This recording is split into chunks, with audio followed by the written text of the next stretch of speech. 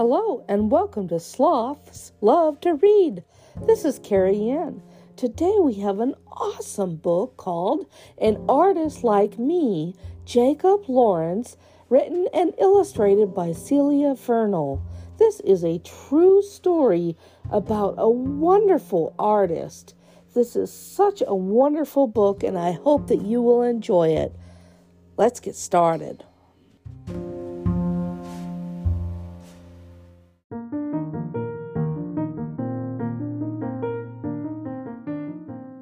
An Artist Like Me, Jacob Lawrence, written by Celia Vernal. Do you like bright colors, shapes, telling stories? If you do, then you're going to like Jacob Lawrence, and he'd like you too. Jacob Armstead Lawrence was born in Atlantic City in New Jersey, USA, on September 17, 1917. Let's say hi to Jacob. Hi, Jacob Lawrence. When he was little, Jacob used crayons to draw pictures and copy the patterns of his mother's carpets. Jacob had a mom named Rose Lee, a dad named Jacob, a brother named William, and a sister named Geraldine. Jacob was the oldest. When Jacob was little, the grown-ups in his community had a very hard time finding jobs. Jacob's family decided to move to another state called Philadelphia, Pennsylvania, so his parents could find work. After some time, his parents divorced. Jacob had to spend several years with his brother and sister in foster homes before joining his mother in New York. New York is famous for the Statue of Liberty, skyscrapers, Broadway theater, and New York-style cheesecakes.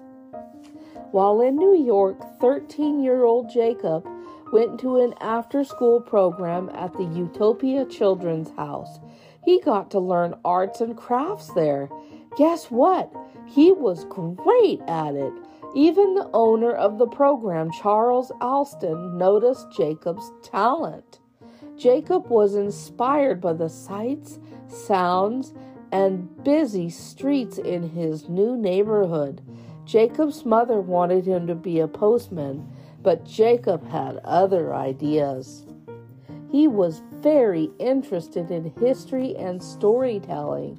He called his style of painting dynamic cubism. Jacob's family did not have a lot of money. He started working to help support the family, but had a hard time keeping up with school and making art too. At age 16, Jacob left school to focus on working and making art.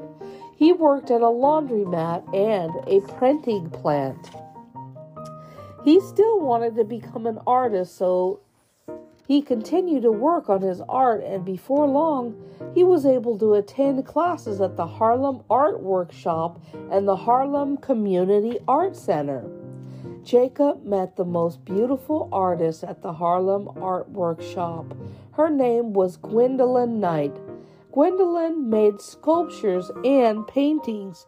They visited the Metropolitan Museum of Art many times together.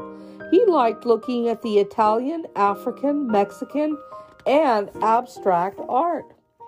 At the age of 18 years old, Jacob had his first art exhibition at Alston Barnum Studio in Harlem. At the age of 23, Jacob made one of his most famous artworks, the Migration series. Jacob painted 60 panels telling the story of thousands of African Americans who moved to the North after the First World War. 1 year later, Jacob and Gwendolyn got married. During the Second World War, a lot of countries were fighting with each other. Young men Jacob's age had to help. So after their honeymoon, Jacob was drafted into the United States Coast Guard. Jacob still continued painting while he was in the Navy. When Jacob came back home, his work became even more popular. Jacob taught art in many different schools until he became an art professor in Seattle. Jacob traveled and received awards for his art. Jacob and Gwendolyn even started the Jacob and Gwendolyn Lawrence Foundation to promote and support American art. Jacob Lawrence never stopped loving art and continued to paint for the rest of his life until he died at the age of 82 years old in 2000. It's time to say goodbye to Jacob Lawrence and thank him for being the first popular Black American artist.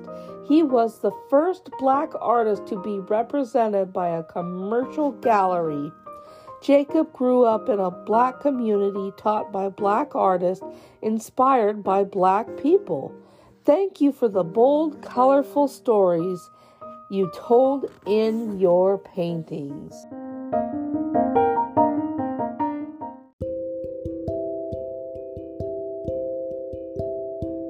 Oh, what a wonderful story about this American artist, Jacob Lawrence. The works of art in this book are in the museums listed below. Maybe someday you'll be lucky enough to go to one of these museums and see for yourself how beautiful Jacob's work is. The Whitney Museum of American Art in New York, the Museum of Modern Art in New York, and the Toledo Museum of Art in Ohio. I hope that you have enjoyed this wonderful story and that you may have a chance to see the beautiful works of Jacob Lawrence in a museum one of these days. Thank you for listening in today, and I hope that you will check out this book on Amazon and maybe you will add it to your home book collection. I hope you've enjoyed this book. And see you next time, everyone. Bye-bye for now.